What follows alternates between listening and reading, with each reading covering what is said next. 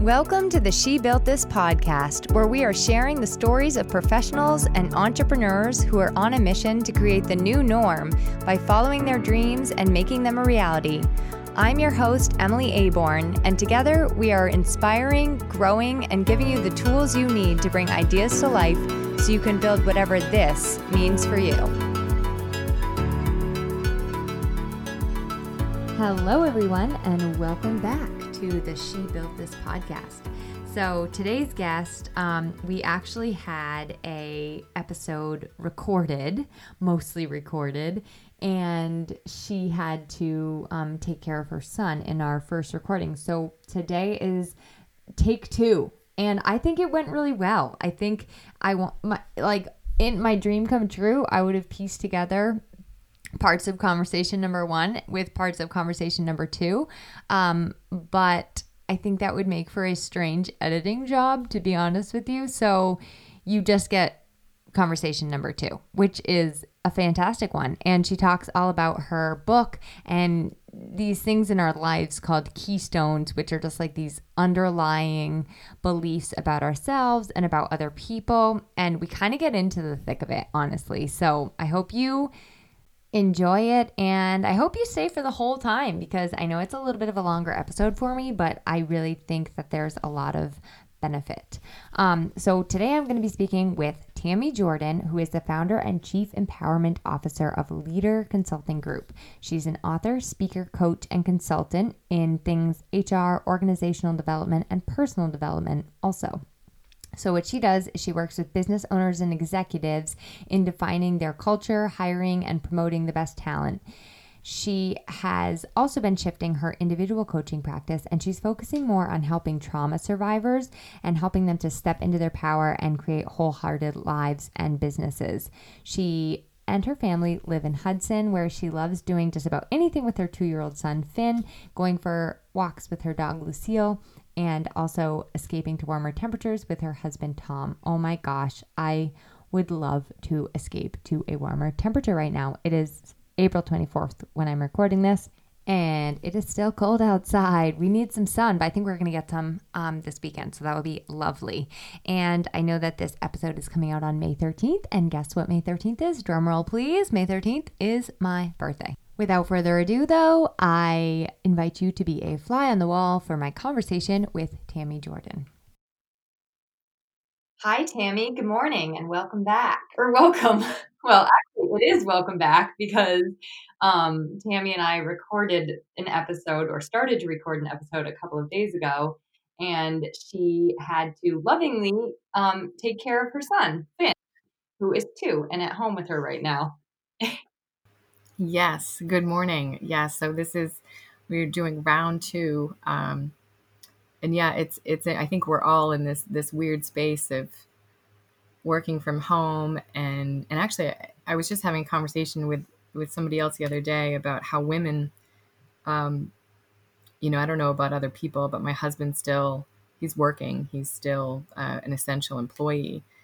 And so I have so much, there's envy for women who, some of them are in their 20s and they're getting to be able to do all this yard work or all these things, or, all these projects. And I'm like, I just got a job added to my plate, right? Like I'm trying to do my work and reinvent, my business a little bit and be a full-time stay-at-home mom. And I'm so blessed I have my mom to help me. But for some reason, Finn was going through something and he was screaming in the other, and that like blood curdling scream. I was like, something's not right. And that like intuition radar just went off in my gut.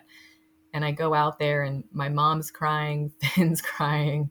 Oh, no. Yeah. And it's just, he's getting to that age where, it's a 2-year-old kind of temper tantrum where and I think he has separation anxiety from everything going on. So he's missing daddy, he's missing mommy, and the routine isn't, as much as I want to some days beat myself up for it, I know I can't. And that's an internal dialogue, but the routine, we try, but, based on work schedules and, it isn't always my first priority to make sure that he's on a routine. So just all of that, I think he can feel it, right? He knows that there's, she was trying to get him down for a nap. He didn't want her. And, it is what it is, but there's so many things that people are managing right now. And to take care of one and then take care of another, I think when I had a training yesterday, a webinar, I paired with another person. We were talking about transition and work and change management with the William Bridges work. And we were just talking that the COVID-19 situation is that so many people, the guilt is palpable, right? Like that's one of the bigger emotion, or this similar emotions that a lot of people are feeling. Like if I'm with my son, there's an element of guilt if my phone is going off the hook, or I've got other things I need to get back to people on, or if I'm doing work, there's a guilt that I should be with. And there's all of this, people are having a hard time getting out of their own way. Like they're calling it procrastination. I don't think it's procrastination. I think it's them just knowing that the time isn't right to do that, right? That they need to take care of themselves. But even when they're in self-care, because they're doers or they're leaders, they're used to executing, they feel guilty that they're not executing. Yeah. I think it's so, like, I was kind of thinking about this the other day. Like, I think right now you have to really, more than ever, combine like your body and your health with the work that you're doing, and really like respect what your body is telling you to do sometimes, because it's like you can't force yourself to work when you're feeling completely like garbage. And honestly, to your point of people having like families home and stuff like that, like I think it's going to leave a bigger impact for you to spend 5 minutes helping your child with their homework than for you to, be right on time to that Zoom call or whatever. 100%. Yeah. And it's a struggle, but the self-care is ringing up. And,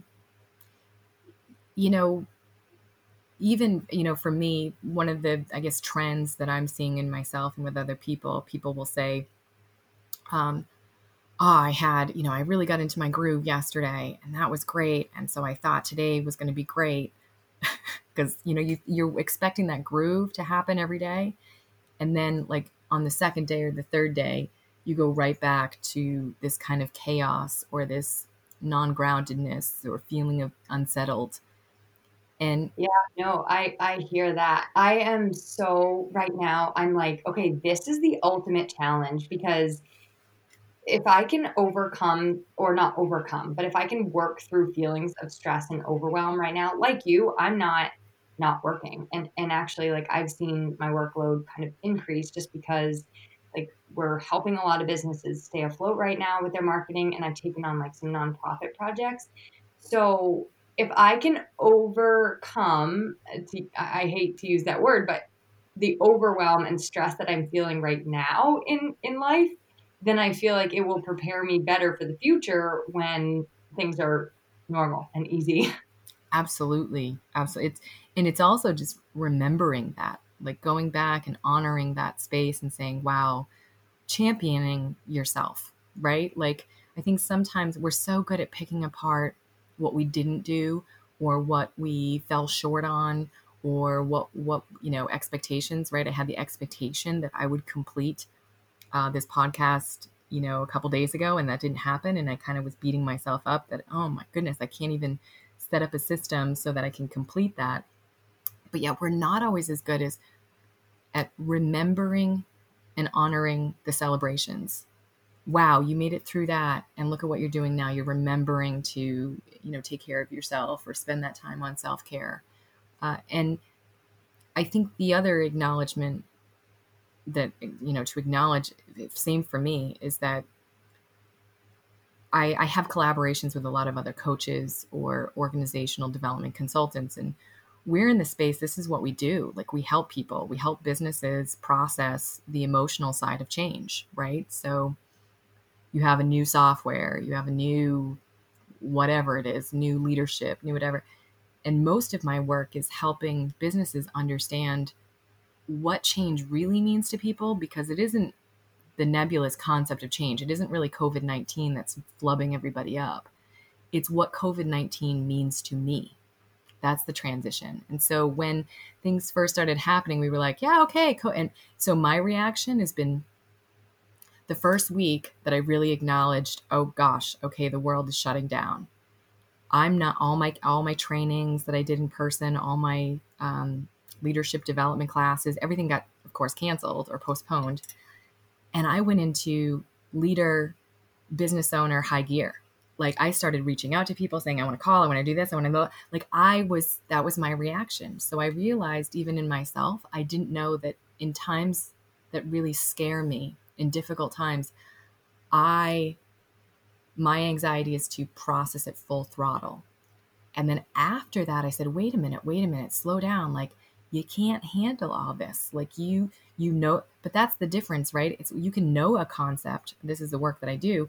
But even for myself, every day it's a reminder to like check myself, right? Okay, what did I say yes to? Is that too much? Like where am I going? And it's hard work. It's very hard work. So I think because it's such hard work, the other emotion I'm getting from people is exhaustion. Pure like kind of mental and emotional exhaustion. Yeah, I totally see that happening to people. Even I read an article yesterday on Zoom exhaustion and why, Yes. like, even something as little as that change. Okay. So before, like meeting at a conference table, you have all of these visual cues and your brain is used to analyzing those visual cues at a conference table, and like it knows how to process that situation. But now you're introducing Zoom, and so you're basically challenged, like you have to go on and have this meeting, but you're also challenging your brain by having to process a whole new set of cues and learn like an entire, it really is a different way for your brain to communicate. Like, yes, you're on a screen and you can still see the person and see what their body language is doing, but it's not the same as being in person with somebody. And even that alone is like mentally exhausting. So I actually, in the article, it had some really good tips, which I need to start putting into place. But like before you do anything now digitally, it talks about like really like breathing and grounding down and like getting grounded before you dive into something, because otherwise you might come out, a little more worse for the wear. And it had some other great tips. I can share it That would for be sure. great. Yeah. But yeah, it is just coming at us hot and furiously, and it is exhausting. Yeah. And where I think we're all learning, right? So whenever you're learning, well, so many adults, the sad reality is that, well, the most successful ones are continually learning, but the ones that I see that have kind of stagnated or feel stuck are the ones that stop learning. Learning puts us, even if it's unlearning, it puts us in a process of uncomfortability. And that feeling of kind of yuck, like that's where resiliency is made. That's where empathy is made. That's where um, having huge successes is all about staying in beta. Like it's staying in this state of, oh man. And for me, exactly everything you said about Zoom. Like I get my energy from people, and I know my body just goes right into mode of knowing what to do at a conference room or right into a training of 50 people. But in a Zoom, I'm learning how to manage the technology so that everyone knows what they're doing. See people's faces, get a read. Some people's faces in the middle of the Zoom, they freeze, and you're like, okay, like what do Yeah. I do over there? Are they frozen or are they grimacing Yeah, at me? do they have a permagrin? Because that's a beautiful smile. Or other people have unfortunately, it's a different type of freeze, right? Like they're rolling their eyes. I'm like, is she just rolling her eyes or is she? And so, you're managing all the chat box. And in some ways, I feel like a 20 something for the first time. And, I watch my niece work, and she's got her headphones in and she's on Google and she's doing this and she's doing chatting with her friends. She's doing 9 things. That's what Zoom feels like to me.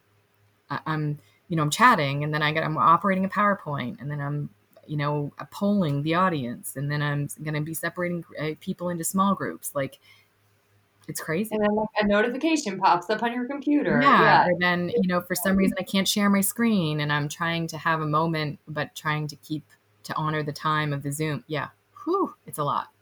Yeah, yeah. So, okay, I have a question for you. Yeah. When you talk about people being committed to constantly learning, I totally agree with you, and I think that's the sweet spot, right? But what would you say, like, how does somebody become aware of the fact that maybe they're in that or not? Like, how can we wake somebody up to be like, "Here, I want you to keep on learning." Do you know what I'm Yeah. getting at? Yeah. So, one of the principles about coaching, there's two principles, and I was trained under the coactive coaching model. The basic tenet of the coactive coaching model believes that everyone is naturally creative, resourceful, and whole. Naturally creative, resourceful, and whole. So, coaching doesn't come in and say, okay, you're broken, or I need to fix you, or whatever. It's that everybody has their own answers. The problem is that the cognitive mind, like my intellect, my cherry picking data, the brain, we think it's this like magical machine, and it's really not. It's confused most of the time. And so what a coach does is it just kind of taps into stuff that I already know. I just, for some reason, I don't have access to it because there's another piece of my brain that's telling me something else. So when we're trying to get self-awareness, is really self-awareness of what somebody needs. And sometimes people are such perpetual learners, they actually need the opposite. They need to calm down, calm down, stop learning so much, because it's too much for you to process. um, is that the second principle of coaching is asking questions, asking powerful questions, and then deepening. So there's all these skills that come with coaching. um, Acknowledging, validating, and picking up on the nudges. So someone will say something to me, oh, it seems like I'm stuck. Okay, what does that look like to you? And so then they start to describe it. And as they start to describe it, then I usually get some sort of nudge of that there's a word or there's something that they say that I'm like, ooh, that's where I got to go. And I'm Yeah. not always right. And then I drill down. And usually people, by the time the question, the series is over, they're like, wow, it sounds like, I got to get out of my comfort zone. Whew. Yes, they said it, right? They said it. This is something that they know. And as soon as they say it, they own it. All I did was help them get there. There's not, and then, I think some people get into the work of coaching and they think that it's like leadership. You're going to walk away and be like, oh, I helped somebody. I did, but it's never about you. It's always about the other person. And that's the beauty of it. Most contract, gigs that I have, it's all about the person championing themselves at the end. And there's not a lot of ego in it, because if you keep your ego in it, it becomes about you and not about them. So I think it's that takes a lot of pressure off of you. yeah, I I feel like when you're in service to others, you don't have to worry. Like I don't have to constantly be sitting there monitoring myself and like how I'm being perceived and what they're thinking of me because the focus is on them. So it takes a whole lot of pressure off you, which must be yeah, nice. yes. And I just have to stay in tuned with, it's hard work. I when I when I first started, I thought it was like, well, how hard can this be?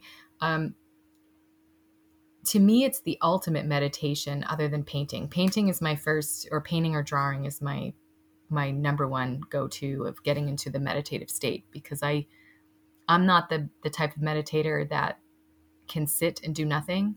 And some people say, well, you're kind of not meditating, but I get, when I paint or do art, art in general, I'm able to quiet the mind so that the thoughts come in and they go, but I'm not really focused on the thoughts. So I can connect better to my intuition. The next thing is working with clients one-on-one, because I have to be so in tuned to what they're saying, how they're saying it. And when I first started, I was doing Skype coaching sessions and I stopped And one of the reasons I stopped is I'm actually more in tune with people over the phone without seeing them than I am with seeing them, because seeing them leads me into, I start judging. I start going down a road where I'm actually not connected to intuition. I'm connected to what is the face saying. And then I miss out on all of these key words that they were kind of hinting at that I missed. Does that make any sense at all? You know what? It makes total sense. Actually, when we were talking about the Zoom calls, I 9 times out of 10, I'm like, can we just please do a phone call instead? Because I can pay attention, like you said, to what they're really saying so much better than I can when I'm watching somebody on Zoom trying to process all the visual cues and listen to what they're saying at the same time. So, and I know you're talking more of like on an intuition level, but I think the same, like, Oh, it's the uh, same principle. Yeah. yeah, And yeah, so are you. Everyone has it. Everyone has this kind of intuitive thing. And I also think that's another thing we're feeling right now is when you start shutting down stimulus, right? Um, that's why nature is so powerful in regard to intuition, because we are, before this whole thing happened, I was like, wow, we are 100% perpetually distracted. And I say that as a completely. society, not all people, some people, it's a broad generalization. Um, but that distraction of being on our phones or being over here, we're literally trying to do too much. And, there's all these new recent studies coming out saying multitasking is a myth. Like it's impossible. Like your brain really can't do that, or it can't do it well. Um, and we have so much to learn about the brain, I think, and I'm kind of fascinated by it. But the one thing I do know is that the dopamine release that you get from, social media sometimes, or whatever, is, in my opinion, and I've seen people do it, it's just as addictive as some of the other, what I call numbing addictions. Um, and I think we're in a space right now where we're forced to shut down some of those things and kind of connect back to figure out how we get grounded.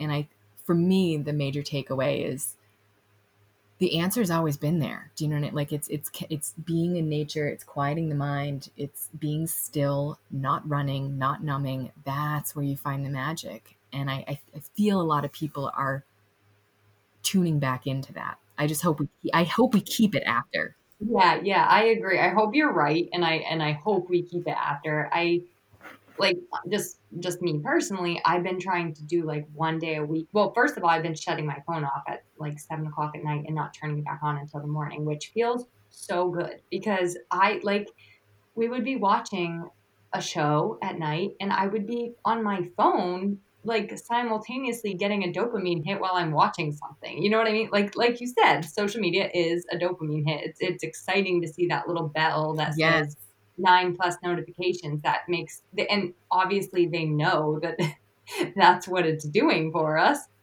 So, um, so I was guilty of that. So I'm like, this has got to stop because I don't feel good at all about myself when I wake up the next day. And I'm like, what happened? I have no idea what happened last night because I was completely distracted. So the other thing I've been working on is taking like, well, honestly, before this, I had talked to Casey Matthews, and she challenged me, just like as a friend, to try to take a day during the weekend off from working. So now I'm up to 2 days off from working. Like I don't work. Woohoo! Yeah, I don't work on Saturday and Sunday unless it's like for She Built This because that's not work. It's like so creative and fun and it's for me.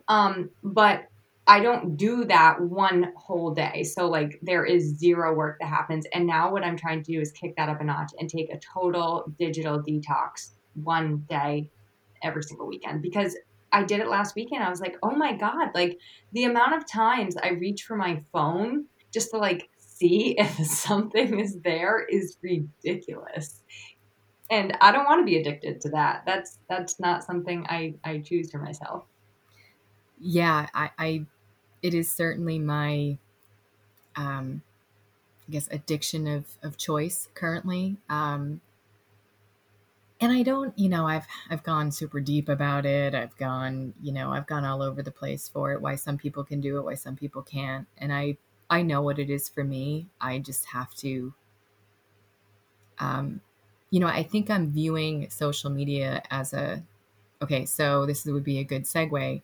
So this book that I've been writing, that's been like a labor of love, and whew, like I think I'm done and I'm not done.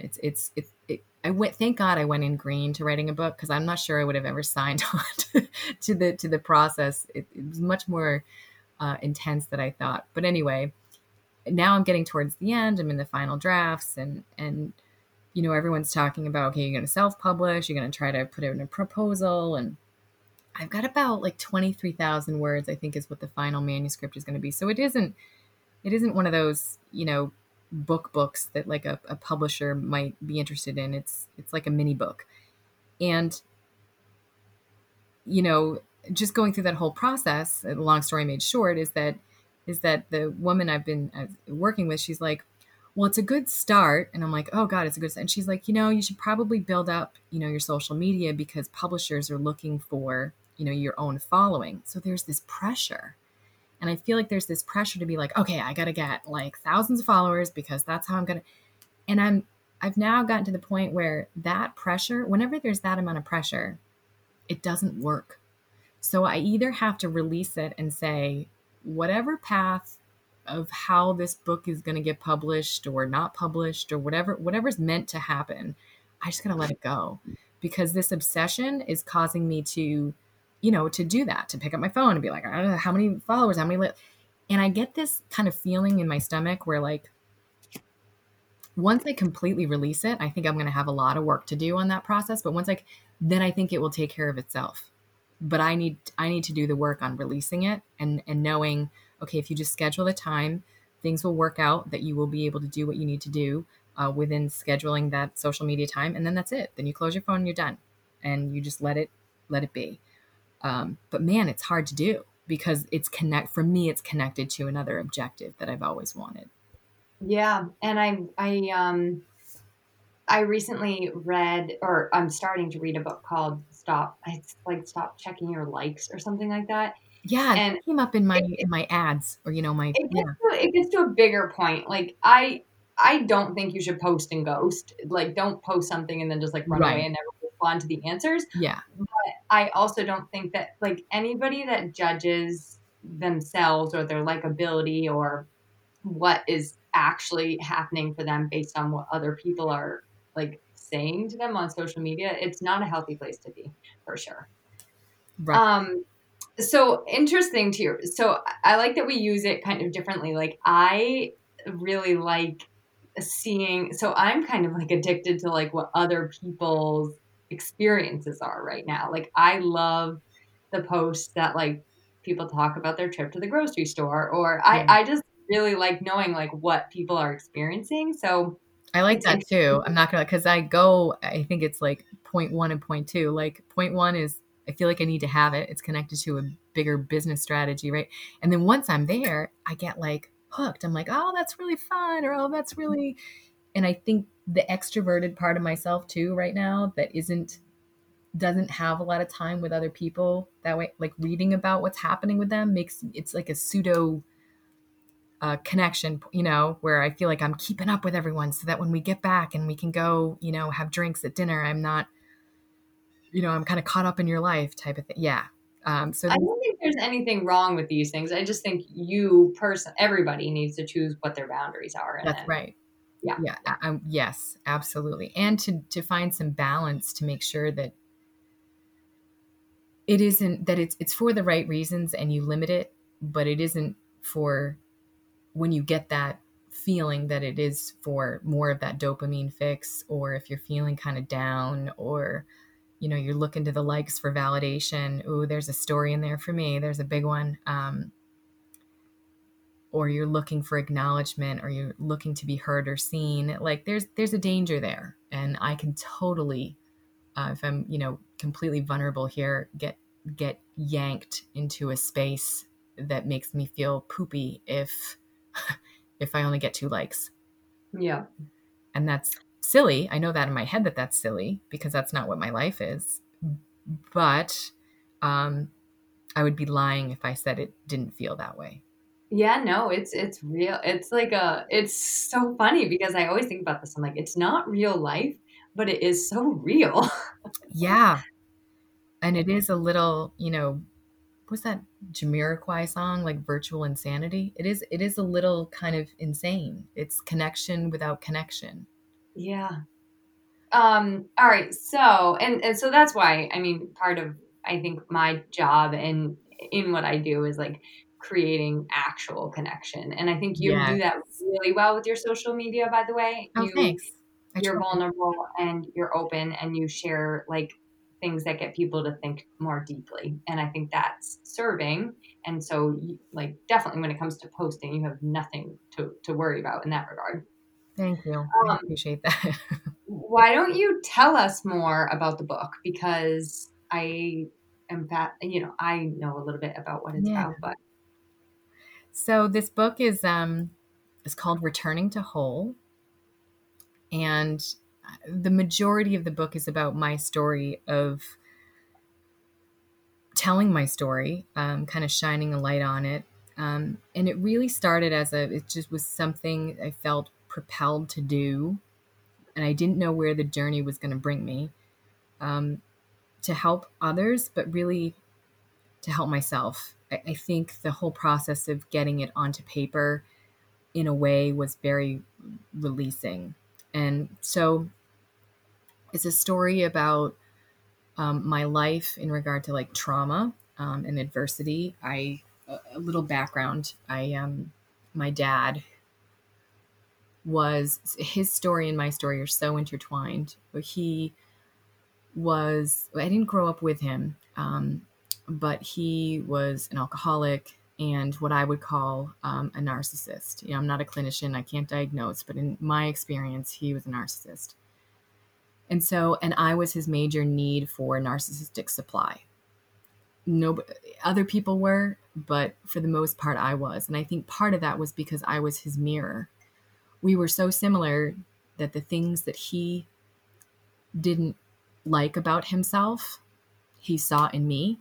And then I became his projection. I became all like the self loathing that he felt for himself. He was going to push it all onto me. wow. Like, can you give me an example? Yeah. Yeah. So, um, he would call, so in his one of his fits of alcoholism, he never felt accepted or validated. So on top of everything else, he was gay, which, nowadays, if people could just rewind. So I was born in 78. So he came out of the class. He had gone to Germany, in the military, in the army, and kind of came back and said, oh my gosh, there's people living out that are gay. And so he wanted to come out. He, divorced his mom. It was a very traumatic divorce, but divorce, I was, I think, 2 or 3 when the divorce was over. Um, but he had so much self-loathing about never feeling accepted from people that he was gay. And my mother's side of the family, everyone was like, it was it was odd because my dad was kind of like the guy's guy. So they kind of had a disconnect about it and they didn't believe him. But once they saw, who got into some relationships and they were 100% open-minded. It was his own parents that just kind of rejected him about it. And I tell in the book some stories about how that happened. His mother had a really negative impact on that. But so the self-loathing was so bad that he didn't accept himself. He didn't love himself. And so whenever he would call in a fit of rage or drunkenness, he would threaten to kill himself and say it was because I didn't love him. Oh my goodness. Yeah. And, I think the first time he did it, I was like 13 or 14. And I had been kind of reaching out to my dad, a few years before on the phone, like 11 or 12, to try to, build a connection with him. But I was like, huh? Like, what are you talking about? But the one thing my grandmother kind of saved me with was that she always, this was my mother's mother. She said, Tammy, he does not love himself. And people that can't love themselves, they can't love other people. And that phrase, I kind of didn't get it in my teens, but as I grew up, I was like, oh, like it just became to involve and evolve and, what that means. And it's such a beautiful statement. But that hatred that he had for himself, he would try to shame me into that same hate, by saying, you don't call me, you never pick up when I call you. So all of these things, or I don't know where my money's going to. I think freshman year in college, I got a nose ring, and he shamed me so much that this is where my money's going. So we would dangle carrots, but all of that was all connected to, again, him making himself feel better. And so the story basically talks about that, but also kind of the pieces in my life that kind of supported this crazy relationship. And the premise of the book is that I discovered that there were these keystones. So somewhere along the way, I had put in a keystone, and keystone just meaning, in an archway, the stone that's at the top of the archway that kind of, in architecture, it kind of holds all the other stones in. Yeah. If you take it down, the whole arch falls down. And this visual I kind of came up with because I had done some work, reading Louise Hay. Louise Hay talks about the underlying assumptions in our life that don't serve us. And I was like, it's not just the assumption. It's like, what is being held up by that assumption? Because when you try to break away from a narcissist, first of all, it's my father, right? How do you break away from your father? I did, but how do you? Right. How do you even feel okay? Well, how do you feel okay about breaking away from anybody Yeah, sometimes, and especially with someone that has no boundaries. I mean, narcissists are that's the thing. They have no boundaries. So you say, okay, Dad, it's really not good for us to talk anymore. And then I would show up in my 20s to my apartment. He didn't know where I lived. He found where I lived. He actually broke the law. He was a male. He was connected to he worked for the post office, even though he didn't deliver mail. But he found my address there. He was not ever supposed to do that. And he showed up at my door and would leave threatening notes on my door. So you see, you breaking away is like, it's just a joke. But anyway, the whole process of, if I try to break away, if I try to take the assumption down. So one of my assumptions was, I don't matter, right? Like, he, being the narcissist and his narcissistic supply, was number one. It was number one. And so Tammy, into her self process, always put myself last because that's how I survived. And when I kind of acknowledged that was like, listen, no, I freaking matter. Like and then I go on in the book to talk about, I have a rare disease and how that rare disease, with the discovery of that, like, I had to put my health, I had to put myself first. But when you try to take that down with someone who got used to 20 years of, I was his supply, he could put himself first, he felt better. And then now I reject that and I take down that assumption and I fight back and I say, no, I'm first. Whew. And I imagine you were doing that throughout your life with other relationships and other circumstances, because that's how you were taught that you had to be. That's right. So every single relationship I had, was about me being the supporter, me being the person that gave too much, me not fulfilling, even as simple as, I remember, being with my friends in high school, and I would do the meek thing of, well, what do you guys want to do? I'm okay with whatever you guys want to do. And all I realized in my 20s is that it built to this horrible resentment and anger for everything. I was bitter. I was jealous. I was honestly just mean about it, but it was all bubbling under the surface. And in my 20s, it all came out, and it came out in a very misdirected, shitty, excuse my language, way. And years later, I realized, narcissism is generational. And if I didn't check it in my 20s, guess what? I still have these horrible fears that that's who I'm going to be one day, because sometimes, and I can see how it happened to my father, right? My father never got any acknowledgement from his parents, and he grew like me, resentful, bitter, angry. All he wanted was somebody to see him and acknowledge him and love him for who he was. And then he just passed it on to me. It's that lack of self-awareness or ability to control it and not understand how to get out of this monsoon that you're in. And so for me, I feel like my life goal has been to literally stop the hereditary trauma of passing this junk from one generation to the next, and really stepping into that space of when you identify that keystone has to come down. And what else is coming down? And what the other books didn't talk about was that so much of it has to do with timing, whether or not you're ready and or the time is right for the whole structure to fall down. And for some people, that never happens, and that's okay. But for me, I couldn't live in that pain anymore. So taking it all down was, I never went to his mother's funeral. I actually, in the last, I think 10 years of her life, I never spoke to her. Because it was just, there was no boundaries. They would take me in. It was all or nothing. You were either in and you were supply for them to feel good about themselves, or you were out. That's how they viewed it. So Wow. it was bizarre. And then relearning, right? Relearning how other people in the world engage. Oh, you mean people don't hold money or dangle money over people's heads? Oh, I didn't know that people did that. It was, and even though I had my mother's side of the family, I think when you have trauma on the other side, you're just so confused. You don't realize that that's not the way that most people respond. So when do you feel like you learned those things? In your 20s? Yeah.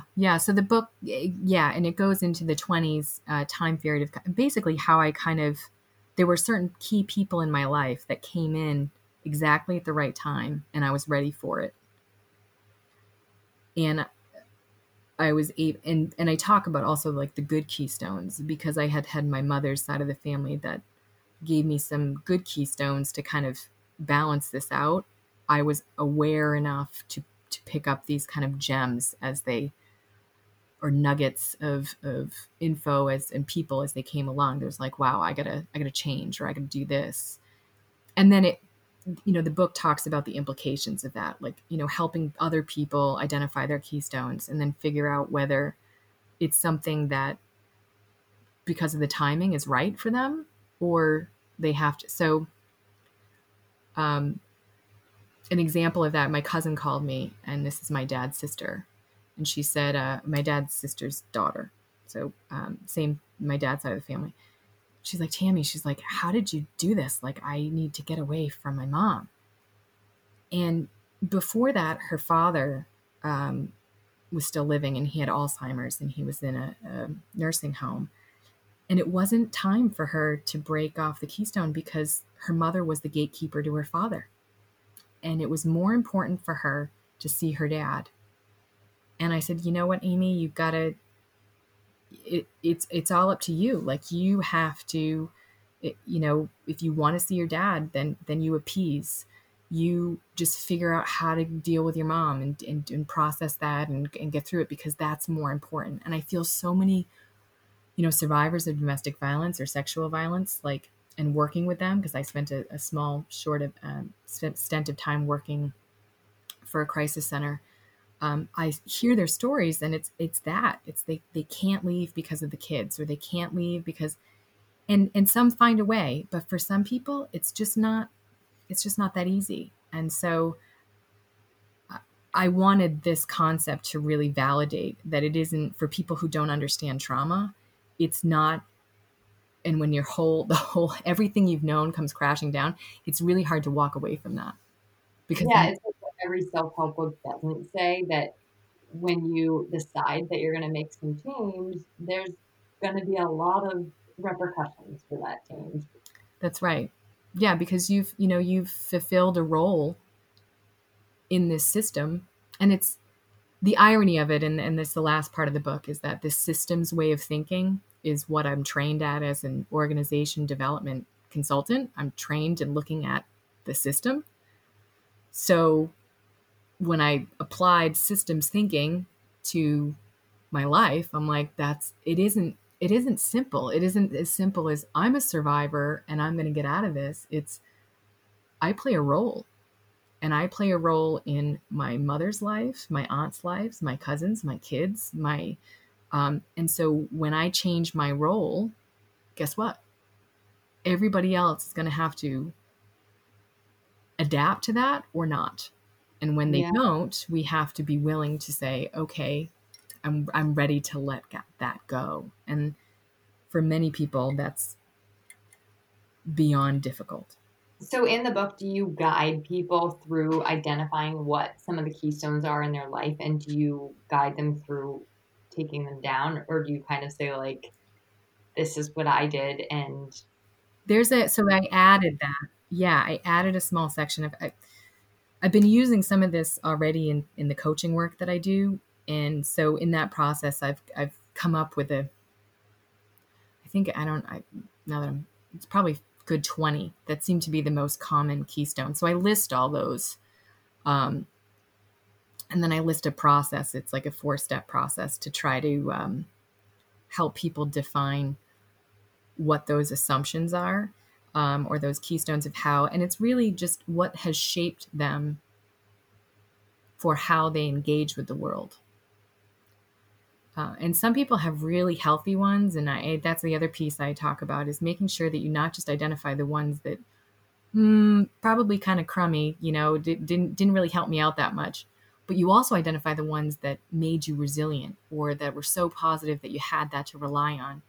The people that I think that are the hardest to work with are the ones that just have, one, you know, just bad keystone, not bad. It's not a judgment call. Just one non-serving keystone after another. I mean, that's really hard to kind of unpack.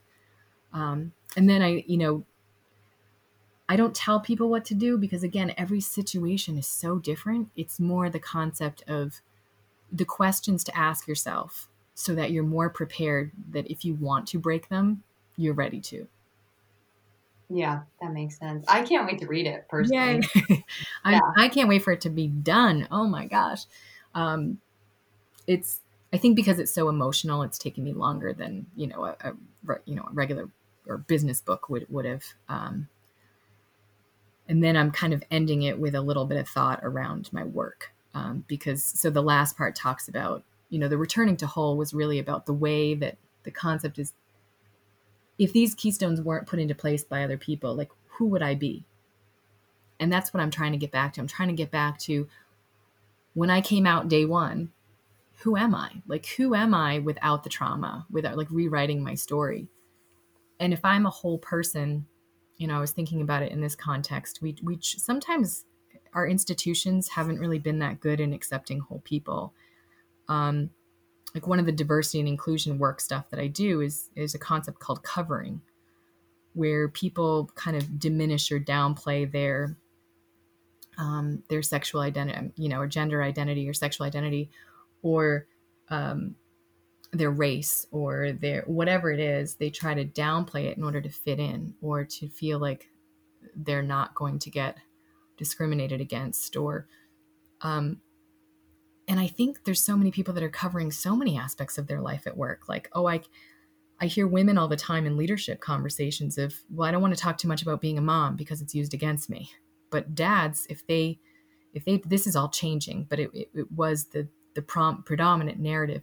If dads talk about them going to pick up their kids or whatever, it's like they're heroes. Yeah, they're like, oh, so sweet. Oh, that's so sweet that you're doing that. Oh, good. Go to their softball game, right? But if moms do it, it's like, It's like a handicap. Yes, it's like, oh, she's not all in. She can't be partner. Or she can't be principal because she's, and it's all this kind of nuanced. It's under and I'm tired of that. And I'm so tired of it. I'm tired of talking about it. I'm tired of people not getting it. But the last part is really, and if I return to whole and being a mom is part of I want an employer, and I don't see why this isn't possible. And I think the timing of this is so crucial with COVID-19 is that I want employers to say, oh, you're a mom. We want that. We want that perspective in our business. We want for our clients, for our our sales, our marketing, our whatever it is, you bring a new perspective in. I want someone to be Latina. I want someone to be identify as a lesbian or trans or bisexual. Like, we want people as diverse as possible to represent our companies, because that's who we're delivering to a very diverse world. And I think so, taking this on a micro level, Yeah. as human beings, I don't know if you feel this way, but sometimes it feels like if you don't have a flaw, you have a flaw. Or if you, no, I shouldn't say it that way. If you don't have something wrong, like to indulge in like a complaining session with your friends, or, if things are going great and you're feeling great and everything's great, there's something wrong. Do you know what I mean? Right. Like, it's Totally know what you mean.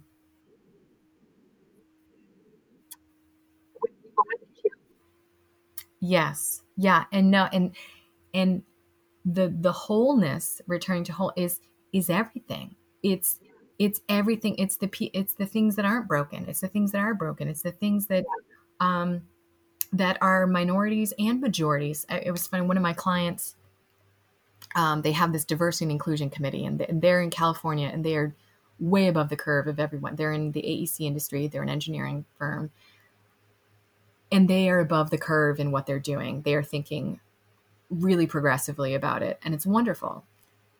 When I sat down with the diversity and inclusion committee, they had everybody at the seat except for a white male in their 40s. And I was like, hi, like, this isn't diverse. And they're like, well, that represents the majority in our company. So we didn't think, and it's like, no, it's everybody. right, Like, right. You have to have, if that's the majority of the people in the organization, they need to be represented at the diversity and inclusion table. Like, yeah, we're still segmented thinking about, it's, and I think about women's issues. The people we need at the table for women's issues are men. And I know that yeah. it We sounds talk about, crazy. no, we talk about that a lot, actually. And yeah, and I agree. Like, in returning to our own personal wholeness, it's about the broken parts, it's about the whole parts. It's about the good parts. It's about Yeah. everyone sitting at the table, like literally everyone sitting at the table, and all parts of ourselves sitting at the table. And we were starting to talk about this in the other conversation. It's that idea of, I think people are so afraid to engage in these types of, because it's so many people are afraid to say the wrong thing. I even me, like, I do the work, and I saw a sheet the other day, um, and I'm using the wrong words, like, especially in the LGBTQ space. I'm not using everything that I should be. And Brene has a great quote where she says, oh no, I think it was Maya Angelou. Um, when we know better, we do better.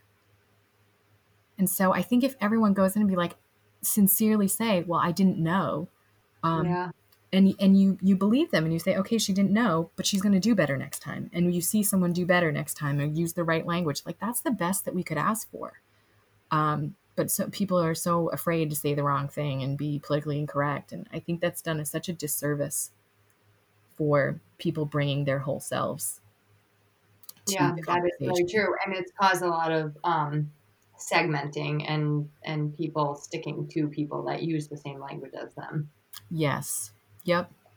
Yeah.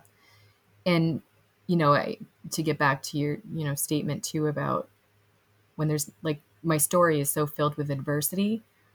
But it took me a long time to get used to nothing being wrong. For me, um, whenever I started to feel good, or whenever I was waiting for it's a couple things. I was waiting for the shoe to drop, as Brene talks about, but I was also creating a mess. Like, there were times when the chaos was addictive. It was like the only place I felt safe, and the only place I knew how to respond was through craziness. In my That's my word, not someone else's. It was my own craziness. Um, and it took me a long time to understand, wait a minute, you don't need to make every small bump a huge mountain. And that was like a big epiphany I had. I sometimes still find myself, and I'm like, why are you making such a mess out of this? Just get out of your own way. Yeah, like nothing needs to be wrong here. Yeah, nothing needs to be wrong. Like why? But for so many trauma survivors, I think that becomes a real hurdle. It's almost like connected to, well, it was connected to my self-worth. Yeah. All right, we are kind of coming up to the end here, but Yeah. thank you so much for sharing everything that you did and telling about your book. And I also would love for you to tell us how to connect with you online so we can like some of your stuff. Awesome. Yeah, so my company, so when I do work with businesses, that's at theleaderconsultants.com. And feel free, there's connection there to email me. I'm at Tammy at the Leader Consultants, TAMMY. And then social media is Tammy Y Jordan. That's Tammy Y Jordan on Instagram. I think Facebook is still changed through Empowerment. And then you can find me at Tammy Jordan as well, which is like I have two kind of Facebook pages, one for the more businessy stuff, and then the other stuff for like the book and the other area I'm going. Yeah, I'm excited for that. Yeah. So when do you think the book is going to be out? I'm really hopeful within the next couple months. I'm really hoping for summer or before. I'm in the I say I'm in the final edits, but I've been in the final edits for like a month and a half now. So